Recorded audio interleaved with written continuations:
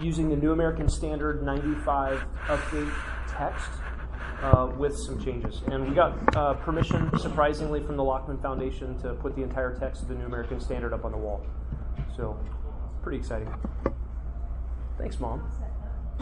Oh, how was it? It was laser printed onto brushed aluminum panels. So a local printer did it, and we took him the first sheet, which is Genesis 1 to 42, and said, hey, can you print this on a metal panel?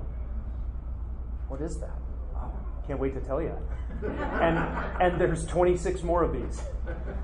And they did it. So, and then Kenny Sitton and his crew built the frames and then glued the frames on, and then a crew of guys mounted them to the wall, and so kind of a fun process.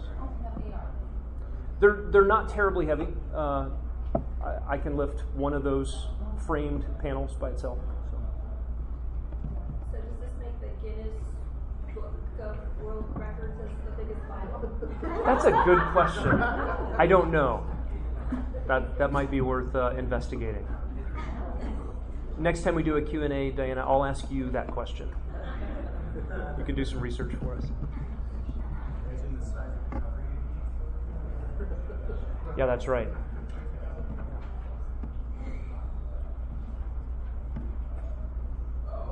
Okay, Mom, what else do you want to know? What are the parameters here of like what we can ask? Well, you can ask anything. I may just not answer it. Okay, well, I've got one. No, you just used your question. Next. So, how would we as a church define the gospel message? What would we say is the gospel? Yeah, that's a great question. Let's do it this way. When we say the word gospel, what comes to mind? Good news. Yeah. So the basic meaning of the word is good news. And if you were to ask Americans or Bible Belt Americans, what do you mean by gospel? You get an array of answers, from a style of music, right, gospel music, to the Gospels. Right? If you're speaking to Catholic background people, when you say gospel, they're not thinking substitutionary atonement. They're thinking Matthew, Mark, Luke, and John. Right? They're thinking the gospel accounts. I've asked a number of people, what is the gospel? And people just say, oh, the Bible. Omri, you guys ask this question pretty regularly on Mill Avenue. What are some of the answers that you've gotten?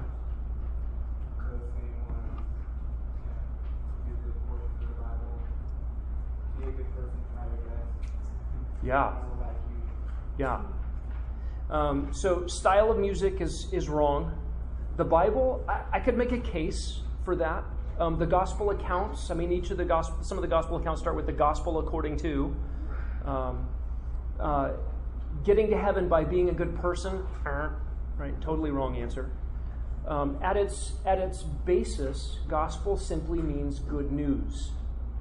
And sometimes it's confusing when you read the gospel narratives, right? The Matthew, Mark, Luke, and John, first 4 books of the New Testament.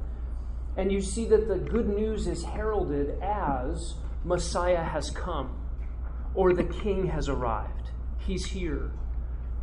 Preach the good news of the kingdom, you see as a refrain over and over again. And as you heard from John's introduction to the Gospel of Mark last week, that is the basic thrust of the word gospel in Mark. The King has come. It's good news. Now, that good news of the King having come includes the idea of the suffering servant and substitutionary atonement. But that's not the totality, the sum total of the good news that Messiah brings.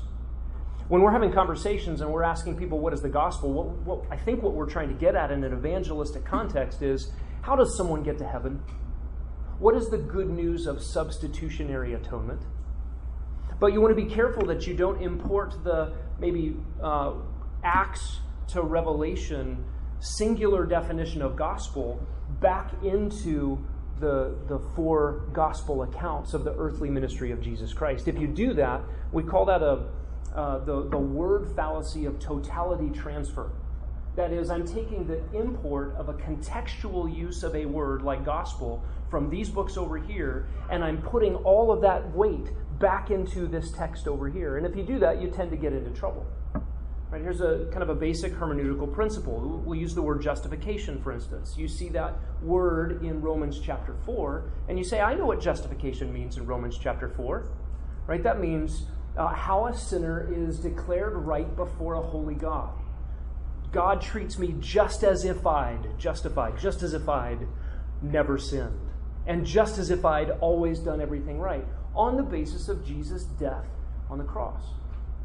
Now, if you take that definition of justification, how is a sinner declared right in the holy courtroom of holy God and therefore qualified to be in heaven? If I take that definition of justified and I insert that into James chapter 2, turn to James 2 for a second.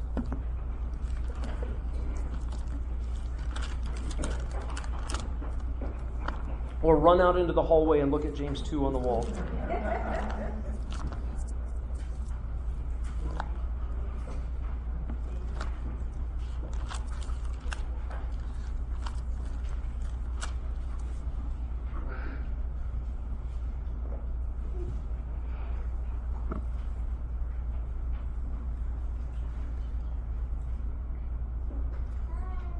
And you see James 2:24. And after we've read Romans 4 and Paul says no one is justified by works of the law, then we read James 2, verse 24, and James says, you see that a man is justified by works and not by faith alone. And you see, we have a problem if we don't allow James to use the word justified in the ways James intends, and we import the totality of the contextual weight of the word justified from Romans 4 or from Galatians into James chapter 2, we get into trouble. We need to understand what is the basic use of the word justified, which just means to put something forth as right or just, to put something forward as being right. Now, in the realm of salvation, when God puts forth a sinner as right on the basis of faith alone, that is about salvation, Romans 4. That is how someone gets to heaven. It is the only way a sinner gets forgiven and God maintains his own reputation. That God takes our sin and puts it on Christ. You can't work for your salvation. You can't undo your crimes against heaven by trying to do good things. Only the finished work of Jesus Christ on the basis of faith justifies a sinner before a holy God. But in James chapter 2, the fundamental definition is still to put something forward as just or right. The question in James 2 is, what is being put forward as just or right? Is it a sinner before a holy God? Or in James 2, is it a man's faith in the audience of other men? And that's the issue in James 2. Look up at verse 18. Someone may well say, you have faith and I have works. Show me your faith without the works, and I will show you my faith by my works. You believe that God is one, you do well. The demons also believe and shudder.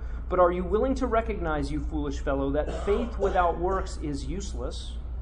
And then he offers Abraham as the example. His faith was working with his works. As a result of his works, his faith was perfected. Do you see what's at stake here? Over and over again in James 2, James says, see this, look at this, do you notice this? These are the eyes of men on the profession of faith of a man. These are not the holy eyes of God on the status of a sinner. So, justification just means put something forth as just or right. In James 2, it is a declaration of faith before the audience of men. You say you have faith? Great. Demons believe. You say you believe? Let's see it. Because faith that saves, you've heard it said, is not without works. We are saved by faith alone, but faith that saves is never alone. Genuine faith, which is the product of regenerating work of the Holy Spirit, also produces a transformed life. And a man's faith is justified before the audience of the world if it's real, if it's producing spiritual fruit. So similarly, go to Mark chapter 1, and we think about the word gospel. And we might think 1 Corinthians 15, what is the gospel? Substitutionary atonement. Jesus died in my place so that I could be forgiven. That's the good news. But you need to know it's not the only good news, and it's not the only use of gospel.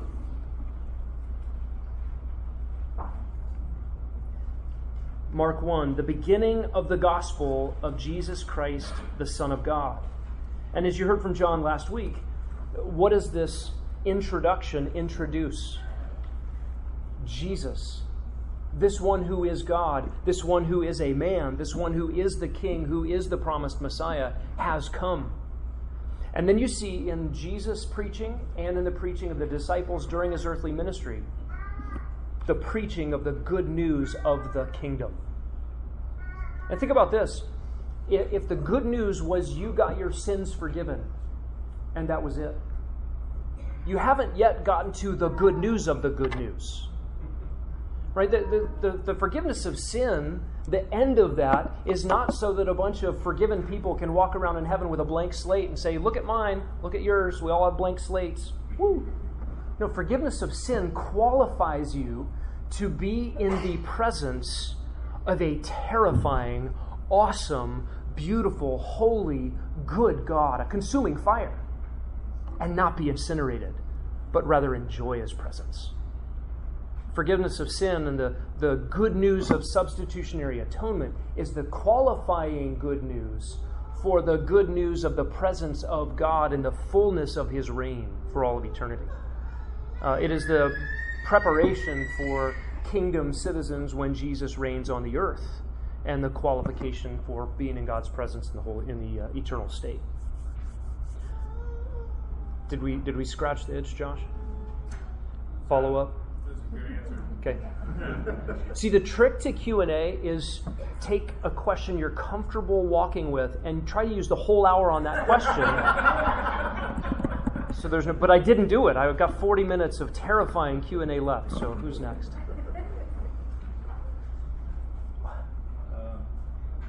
Given the things we've seen over the last year in current events, could you give sort of a summary or overview of liberation theology? Okay. Ron Turnbull, my stepfather, right? Is that right? Is that the right title? I don't know if I've ever called you that. Stepdad. Yeah, I'll repeat the question. The question is, given the state of current events and things going on now, can you give a summary of liberation theology?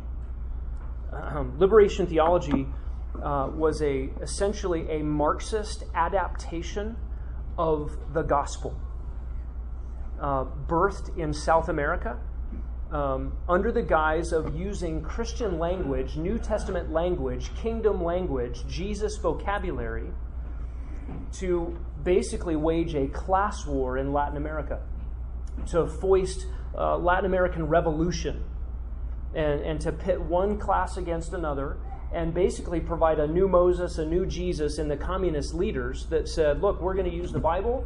The Bible clearly shows that rich are evil and poor are godly. So if you're poor, you're godly. Follow me. Give me your money. Give me your time. Make me your tyrant. And I will lead you into the new promised land of class warfare and the destruction of the bourgeoisie in Central America. That was liberation theology in a nutshell. Basically absconding Christian vocabulary and terms to foist a communist revolution. Liberation theology has had adherents that have espoused the similar things, similar doctrines, similar practices, but in other forms and in other places. And there are a lot of different iterations of this. Black liberation theology is essentially the same doctrine, but applied to African Americans in this country as the oppressed, everybody else as the oppressors, and those who would lead the black liberation theology movement would be the new Moses or the new Jesus, leading them into the promised land of reversing the oppression. So, Amr, you want to give any, you've read a lot on black liberation theology. You want to give any fill in on that? Because that's probably the more relevant iteration of it in our day. Why don't you, let's do it on the mic and the recording. That's the other trick to a Q&A.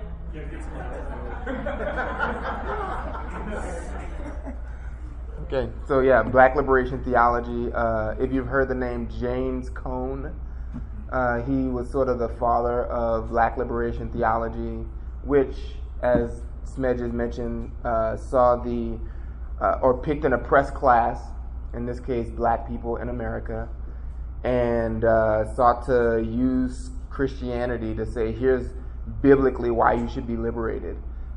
took passages about spiritual poverty, spiritual bondage and imprisonment, and made those about socioeconomic poverty and those kinds of things. The way the woke movement has used that in our day is to say, see, the Bible legitimizes the church being about social liberation. Jesus was about those things, they would say.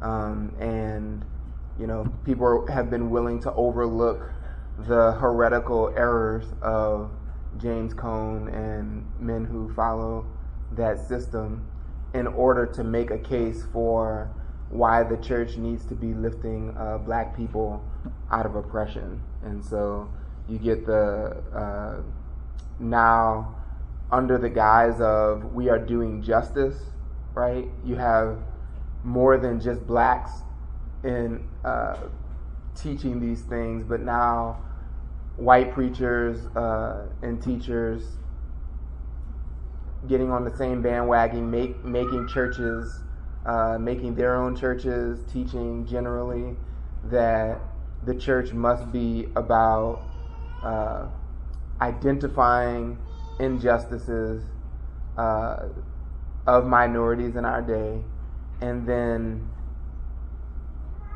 systematically going after change through legislative means, political means, economic factors, giving up your privilege so that minorities can enjoy it instead. That's now become part and parcel with the church's mission, and depending, which iteration you hear, they've made it part of the gospel. And so, it's been a subtle way to weasel in our own works. This is part of the gospel too, lifting people out of oppression and things, which is, you read James Cone's God of the Oppressed, Black Liberation, or Black Theology, and I'm forgetting the name now. Something having to do with black power in a title is escaping me at the moment, but it's the same exact thing that he taught, and it's fascinating to watch people at what historically have been credible seminaries and credible leaders actually teaching these things. It's kind of sad. There's no escaping it, but that's what that is. Was there a redemptive message in this for their followers in some fashion? That's a great question. No, there is no promised land in this. The jargon you'll hear is that we're always learning. We'll never be finished learning in our journey of this anti-racism. And really, that's just a caveat on the front end to say you'll always have to come to me for your answers. I'll never be out of a job. I'll never be at a loss for the need for your money to support my organization. Yeah, there is no redemption. How would you hear the gospel represented in that paradigm? You would hear a twofold, like two components to the gospel message. One having to do with justification by faith alone, and the other part of that would be changing oppression. So both of those things are equally a part of the gospel message that we preach, that men must come to faith in Jesus through substitutionary atonement.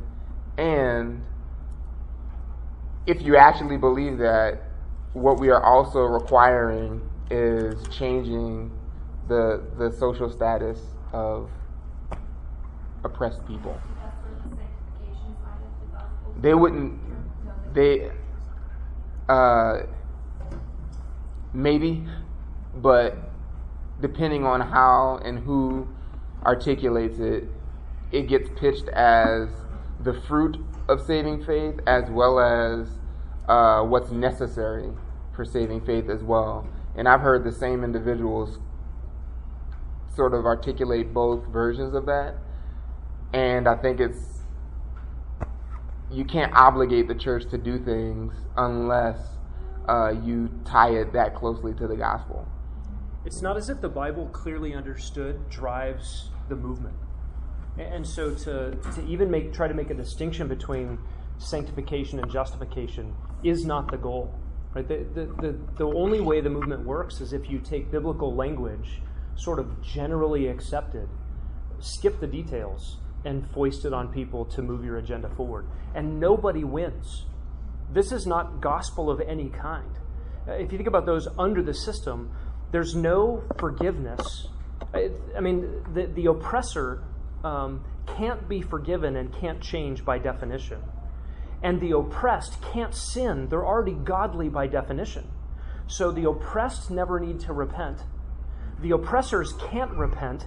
Nobody wins. And the best that the builders of this pseudo-kingdom ever get is an earthly, temporal kingdom and a front row seat at the great white throne judgment. I mean, it is an absolute tragedy. And I think about Jesus' woes to the Pharisees in Matthew 23. He says, "You scribes and Pharisees, hypocrites, you shut off the kingdom of heaven from people, and you do not enter it yourselves, nor are you allowing people to enter into it." That's a very similar phenomenon. It is no gospel. It is no liberation. It is an enslavement to a tyrant who wants power. And you appeal to people's feelings of covetousness, greed, envy, and make everybody a victim and feel like a victim. And in fact, you have victimized them and enslaved them to yourself for power and money. It's just the worst of wickedness. And the tragedy of the church is the church buys into it because the church doesn't know the scriptures. And the church hasn't been taught to work into the details of understanding differences like justification and sanctification, understanding how passages apply. So they're just comfortable with this Christian speak, right? And we just get lulled into this. You listen to Top 40 Christian radio, and it's just all these phrases that sound Christianese, but people don't have the discernment to know what passage did that come from and did they get it right. And so when someone comes along and quotes a Bible verse and everybody goes, "Yeah, I think I like the Bible. I have one." And the church falls hook, line, and sinker for it. And right now, I think the church is being embarrassed by state legislatures and governors and some segments of teachers who are saying critical race theory is garbage. It's actually racist. And here you have unbelievers and secular organizations and education departments and state legislatures getting rid of what was a fad and everybody was on board for a few minutes. And the church just went, yeah. Why? Because the church, well before critical race theory was a phrase, went, what do people want to hear? And we'll package Christianity in that. And if the trend of the day, the flavor of the day is woke, then we're going to be woke. If the flavor of the day is critical race theory and anti-racism, we're going to be that too. And now the church is being embarrassed because the world is figuring out that anti-racism is actually racism. And that's just tragic when the church follows the trends of the world, whatever is popular at the moment. You just get embarrassed because the fads come and go. There'll be something else next week, and the church will follow that too. Do you believe that there's a difference between those who are being intentionally anti-gospel and those who are followers who may be genuine Christians that are being deceived? There is absolutely a difference. Josh's question was, is there a difference between those who are intentionally deceiving and those who are gullible, those who are being deceived? I paraphrased. Is that fair? That's fair. And there's a spectrum in that, right? There are sincere people who need to be taught, who need to be equipped, who need to read their Bibles, who need some help in thinking through these things, who need Omri to read James Cone for you so you don't have to, those kinds of things. And we need that. We need the Vodi Bakkums in the world who are, has anybody read Fault Lines? Anybody own it? Do you own a physical copy? Oh, you're one of the lucky few. Ron's got a digital copy, just started it. I want to read it, but we need some people to help us think through critically some of the things and the trends so we understand them biblically. That's helpful. And there's a spectrum of people who are sincere. Look, who wants to be, if you're a Christian, you don't want to be a racist. You don't want to be called a racist. That racism is actually sin. There are better biblical words to describe it. To show preference on the basis of appearance and things like that. It's just sin. And Christians should never be guilty of those things. But I think the world has found something, call somebody a name, and they're shamed out of society. And sometimes, they try homophobic, try racist, try whatever the name of the day is, don't be that bad guy. And Christians, we want to love people. We want people to know the truth. And look, the issues of eternal life are not about the sin flavor of the day going on in the world. Whether it's transgenderism or racism or anything else. The issues are, how is a sinner made right before a holy God? I don't want to lose the message on a side message, so I'd rather just avoid it. The problem is anything that intersects with the truth of God's word and muffles his voice becomes the fighting ground. It becomes the battleground. And if you capitulate where the battle lines have been drawn, you've capitulated on the whole thing. So there's a spectrum of people who should know better, people who are sincere, who just need to be taught, and then you've got the hucksters. You've got the people who know what the truth is or are accountable to the truth. They've made themselves teachers. They want followers. And their issue is not a theological problem. It's a character issue, right? And they're leading people to destruction. So there's a spectrum. Mr. Greer, sir. So in the Catholic Bible, they have different books in the Bible that we don't have. Is there a difference between that, like why they chose to put those in there, but then why we don't have them? Great question, Greer. Greer asked, why are there extra books in the Catholic Bible? Okay, great question. Have you read any of them? Okay. Yeah, they are not canonical. That means they don't meet the standard of what is God's word. How do we know what meets the standard of what is God's word? God spoke it. That's the bottom line. God spoke it. Those books in the Catholic Bible are they're books that were written between the Testaments, during the 400 silent years between the Old Testament and New Testament. Books like 2nd Maccabees, Bel and the Dragon, things like that. And they're kind of like Chronicles of Narnia or something like that. They're sort of extra, sort of Christian-y, and this is pre-Christ, but sort of Bible-y themes. And some of them are really entertaining to read. I haven't read the entirety of the Apocrypha. That's what it's called, but I've read some of it. And it's entertaining. Some of them are like historical fiction.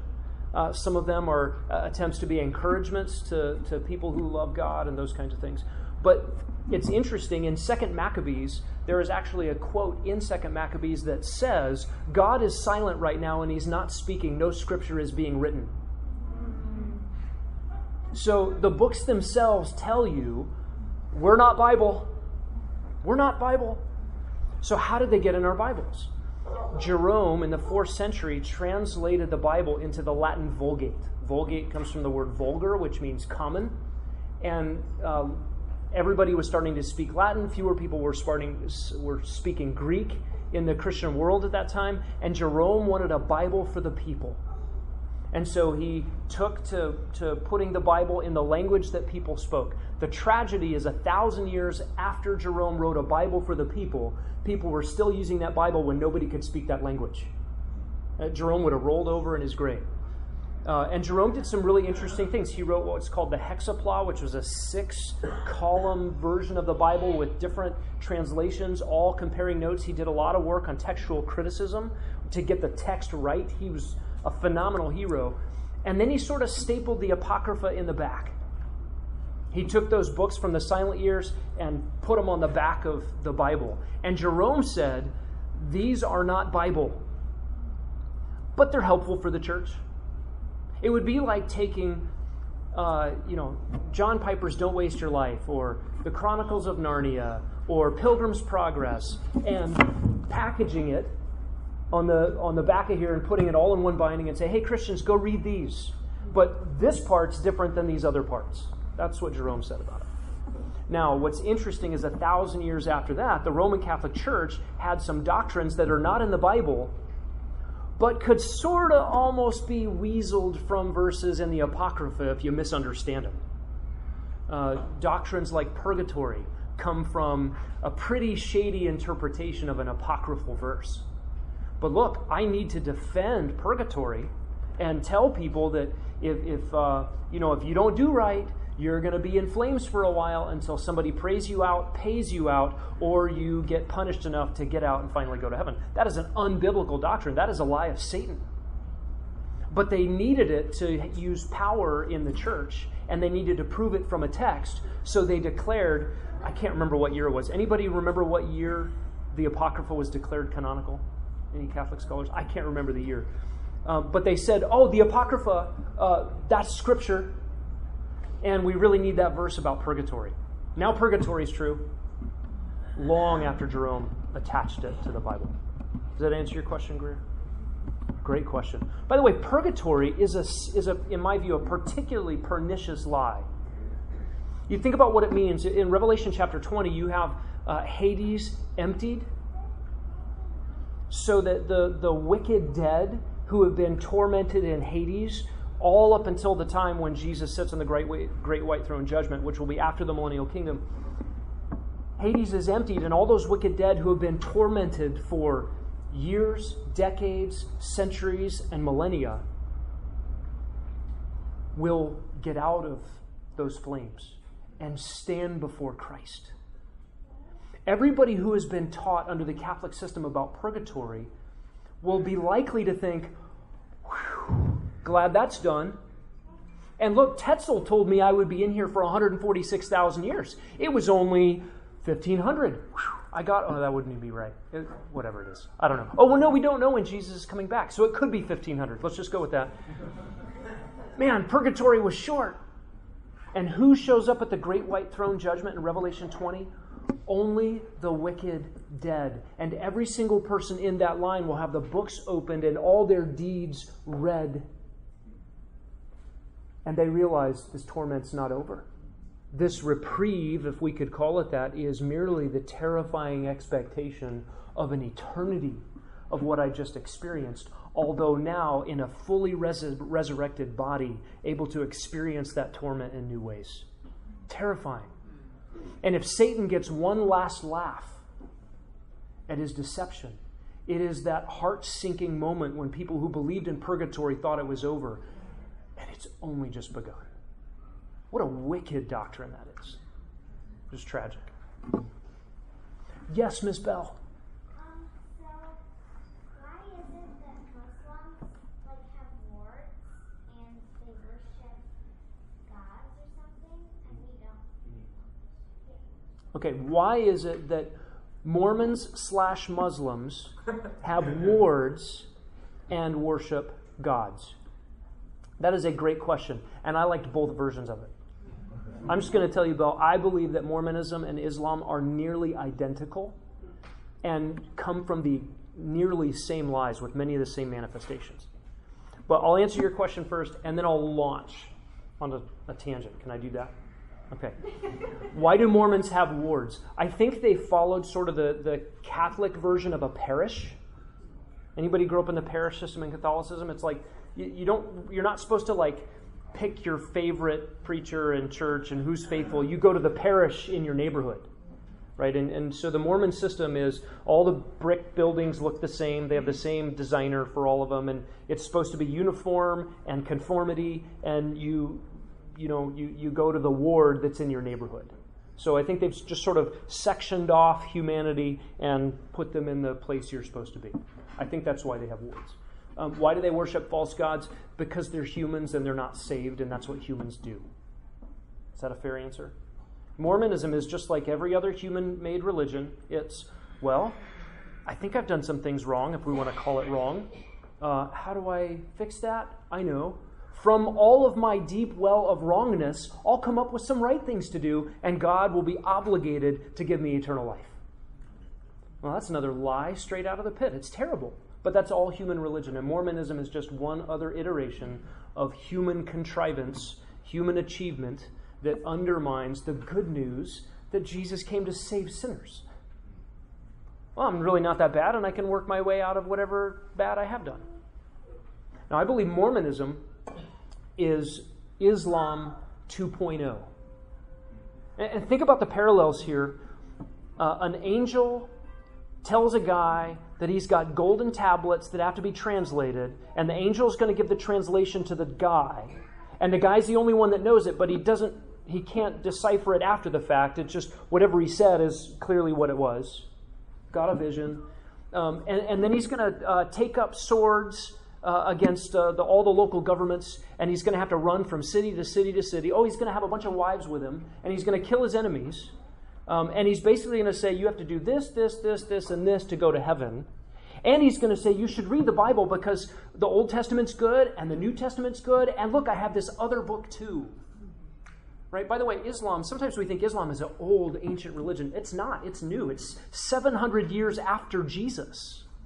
In fact, the Quran says a good Muslim should be reading the Old Testament and the New Testament. It's long after the Bible. Islam is a biblical cult. I don't mean biblical in a good sense. I mean it's a cult that sprung from biblical Christianity, added to it, and by adding to it, takes everything away from it. And what Islam did was take some of the pagan deities of Muhammad's day and then put some Bible verses to it and kind of contextualize it and make it palatable in his day. And then he was run out of town because nobody should believe what you say. Goes to a new town. Nobody should believe what you say. Goes to a new town, takes up swords, and subdues people. Well, think about Mormonism in America. Upstate New York, right? Golden Tablets, Angel. If you go by, we've got a temple here down off the 202, South 202, and you see the Angel Moroni with the trumpet on the top. And, that's the angel that gave Joseph Smith the Golden Tablets. Joseph Smith, who didn't know any ancient languages, somehow miraculously translated these Golden Tablets into King's English. By the way, if you read the Book of Mormon, there are whole sections cut and pasted out of an 1800s version of King James Bible. And it's just, if you've ever read the Book of Mormon, you go, there's some familiar things in there, and whoa, this is not my Lord. This is creepy. And they took pagan deities, pagan symbols, Masonic rites, a whole bunch of things, and kind of put Bible verses on it, very similar. And then they staged rebellions against local governments, took multiple wives, fled from city to city to city. And the difference between, Islam has taken on a very militant flavor in our world today that Mormonism was never allowed. Was it Woodrow Wilson? President Woodrow Wilson wouldn't allow Utah statehood unless Mormonism dropped polygamy and ceased to be militant. So they just weren't allowed to do what Islam was allowed to do because local governments clamped down on it. And this was the United States. And no, you can't just run an armed rebellion and start a new religion and make your own country, like was done in Muslim countries. So they're the same religion. It's the same lie. It's obviously the same demonic, satanic stuff behind them. But did Satan just go, well, this one worked over there about 1,300 years ago. Let's try a new one. Same story. Different land, different people. Sarah. How can a single woman be useful in frontline missions? That's a hypothetical question, right? Because I have this friend, C, who wants to do that someday. No, but you're not a single woman. It is a hypothetical question. Boy, I just talked myself into a really bad place. Sarah is married. She's not a single woman. And she is asking a question on behalf of someone else. So let's think through Amelia Brink, for instance, as an example. Amelia from South Africa joined our team with the Cans and the Mitchells in Maui Roro to help take the gospel to the Doe people. And I think Amelia is sort of the prototype. This is being recorded, so I just want to be careful how I say this, but I met Amelia in South Africa at a pastor's conference years ago. I was preaching about missions, and I was talking about the work in Papua New Guinea, and Amelia was 18, I think, and said, I want to do that.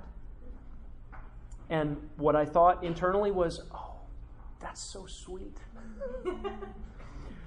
Someday, maybe you could, Amelia. And I'm thinking, well, she could marry a church planter. She could, there are a lot of ways that she could be useful. And we got to see in Amelia a remarkable maturity, tenacity, work ethic. Amelia, if you've met her, you know she transcends her age and generation and station in life. And she has been a phenomenal part of the team. Amelia is brilliant with language, from, I don't know how many languages she speaks, but at least English, Afrikaans, and Pidgin, Melanesian Pidgin, and now Dou, and English, and whatever else, I don't know, several others. I think she has some German and some French too. And so she worked so hard to pick up the languages there in Papua New Guinea, and then just went after evangelism and discipleship with the people. And what's amazing about Amelia's role is she's not married, she's not raising kids, and she has what Paul describes as that season of singleness, which is particularly strategic. In other words, she doesn't have obligations the way a mom does, a wife does, a husband does, a father does. She has a freedom of movement, a freedom of schedule, and Amelia is sort of the prototype of how do I do singleness well? Not just frontier, frontline, missions singleness well. And really that's the question. And Sarah, your question is just fantastic because it reveals two things. Number one, missions is normal life in a very real sense. Sometimes we have a extravagant, dramatic view of what our missionaries are do on a daily basis. And there are phenomenal stories, and there are unusual hardships. There are difficulties. But the biggest difficulty of missions is waking up in the morning, spending time with the Lord, being a godly person, spouse, parent, whatever your roles are in life, doing those things well, and then putting one foot in front of the other and plodding in faithfulness. I'm taking Eugene Peterson's definition, a long walk in the same direction. That's his definition of obedience. And that's missionary life. And it's boring, it's mundane, it's hard, right? Unless you're Jim Elliot and being speared through on the banks of the Kooraray River, it's not thrilling. It's tedious. And what Amelia does on the front lines on the mission field is the tedium of knowing Jesus and making him known. And it's hard work to learn languages. It's hard work to meet people across cultural lines and be uncomfortable and just bust into that uncomfortability. Be selfless. Know the truth and make it known. That's what she does. So is there a role for someone like that? Yep. And if it means investing in somebody for all that it takes to get to the other side of the world when there's little accountability for it and lots of extra hardships and difficulties that you don't even know how to prepare for, you want to send the right people, she's the right people. That's not for everybody. Even though what she does is normal everyday Christianity, investing in someone to that task there is not for everybody. But it is a good model for everyone that's single. How am I using my singleness? I got freedoms now I won't have again if I enter another stage of life. So am I spending and being spent for the sake of the Lord and the building up of his church? Great question, Sarah. Dustin. Can you tie together Hebrews 6, 4 through 6 and the doctrine of eternal security? Hebrews 6 can. Yeah, let's turn there. Dustin, thank you. I'm going to do an upcoming equipping hour on perseverance, apostasy, eternal security, where those things all kind of weave together more from a biblical systematic point. But let's read this text in Hebrews 6. This is pretty commonly thought of as a problem passage in the Bible if you believe in eternal security or if you believe in the perseverance of the saints. And we'll just read it and then we'll talk about why it's not a problem. The author to Hebrews writes, by the way, who wrote Hebrews? God did. Yeah, God wrote Hebrews. He used a human author. Verse 4. In the case of those who have once been enlightened and have tasted of the heavenly gift and have been made partakers of the Holy Spirit and have tasted the good word of God and the powers of the age to come and then have fallen away, it is impossible to renew them again to repentance, since they again crucify to themselves the Son of God and put him to open shame. And I'll keep reading here. For ground that drinks the rain which often falls on it and brings forth vegetation useful to those for whose sake it is tilled, receives a blessing from God. But if it yields thorns and thistles, it is worthless, close to being cursed, and it ends up being burned. These verses clearly teach that there are people who taste heavenly things, who experience biblical truth, biblical realities, and end up going to eternal destruction. That's what these verses teach very clearly. These verses do not teach Christians, genuine Christians, lose their salvation. These verses do not teach that. I've thought for a while that Hebrews has some difficult passages because of the warning passages. These are warning passages to professing believers who turn out not to be Christians at all but end up being judged. I've reframed my thought on the book of Hebrews, having taught through it. The whole book is a warning passage. It's not just Hebrews 3, Hebrews 6, Hebrews 9, Hebrews 10. The whole thing is a warning passage. The whole message of the letter to the Hebrews is, don't fall away from Christ. Don't turn away from Christ. If you turn away from Christ, you have nothing. And this portion of it is just a microcosm of the whole letter. And when it says, look, those who have tasted of the heavenly things, by the way, tasted, not eaten, digested, etc. There's a reason the vocabulary. In fact, make a couple observations. In 4 through 6, notice verse 3. In this we will do. Notice the pronoun we in verse 3. Then notice in verse 4, those who have been enlightened, those who have tasted the good word of God, verse 5, then have fallen away, impossible to renew them, verse 6. They again crucify them, the Son of God. Ground that drinks the rain which often falls on it, for whose sake it is tilled.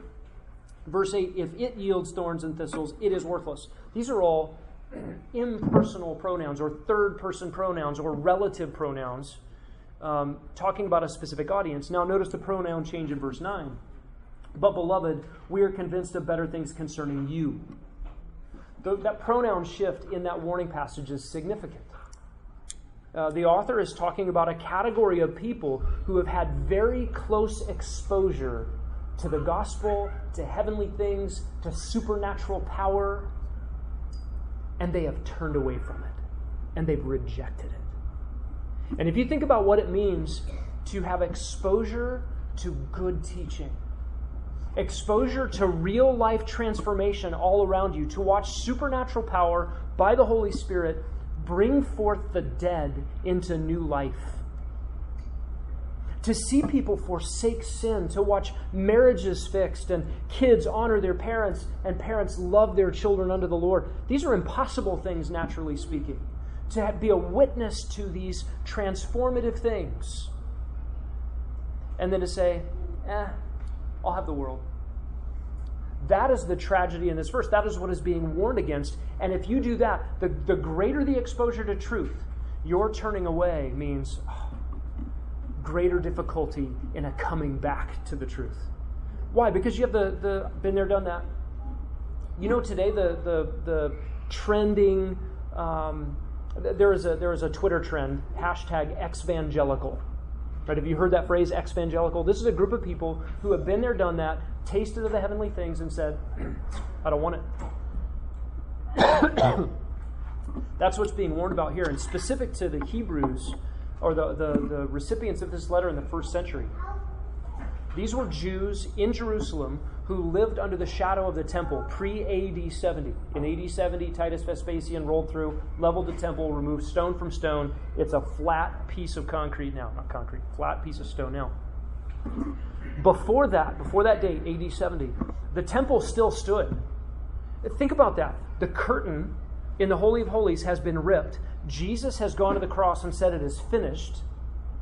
What does that mean for the temple and its priests and the animal sacrifices and the blood running out of the temple complex day after day after day through animal sacrifice? It's over. It's obsolete. Ichabod, the glory has left the temple. Look, God came unto his own. They had rejected him. He came into his own house, and the glory of God was not in the house. It was run by hypocrites. We just read that in Matthew 23. The woes on the temple were in full force. And now the mechanisms of the temple are still going. There are still priests with robes. They're still doing sacrifices. That temple is physical, tangible, touchable. The meat from the sacrifices was tasteable. The blood running out of the bottom of the temple complex was smellable. It would fill the city of Jerusalem with the reality that sacrifices are still taking place. The religious ceremonies are still going on. Think about what it meant for a Jew to follow Jesus. Especially a Jew following Jesus whom they had never seen, that Hebrews makes reference to. They were willing to have their property plundered for the sake of a Messiah that the temple complex knew was a fraud. No Messiah under the curse of God, and they're willing to follow him not ever having seen him, but they believed him. Think about Hebrews 11, that great hall of faith. Right? What is true about every person in the hall of faith? They believed something they didn't see, taste, feel, touch. But they believed the promises of God. And they're in the hall of faith precisely because of the situation those first century Jews were in. They believed the promises of God in Messiah. They believed that Jesus was the Messiah. They believed him for forgiveness of sin. And yet the temptation. You got desynagogued, perhaps removed from your family. Maybe you lost your job. But remember what was comfortable. That temple and the sacrifices and the food and the culture and the family and all your friends. That's still going on. The pull back to your old life would be very strong. And the message of Hebrews is, but if you leave Jesus Christ, the final sacrifice, and go back to those empty sacrifices, there is no more sacrifice for sin. So don't let your heart get hard by the deceitfulness of sin, chapter 3. Go on stimulating one another to love and good deeds, Hebrews chapter 10, so that no one falls away, because all that's left if you fall away is the fury of the fire of judgment of God. So the whole letter is geared towards this message. Don't forsake Christ to go back to what was comfortable before you knew him. That's a real temptation for all of us. Different perhaps in its details from the first century and the point of this letter. But Hebrews chapter 6 does not say a genuine Christian loses salvation. It says there is a very real temptation towards apostasy, and apostasy reveals someone who never really was clinging to Christ in true faith. So what does that mean for us genuine Christians? Hold on. God uses warning passages as a means for preservation. That's why they're here. They're not for you to say, oh, that's about the apostate that I knew. No, that's for you. Hold on to Christ and don't turn away, because God uses these passages to those ends. We'll do this again sometime. Thank you so much for being here.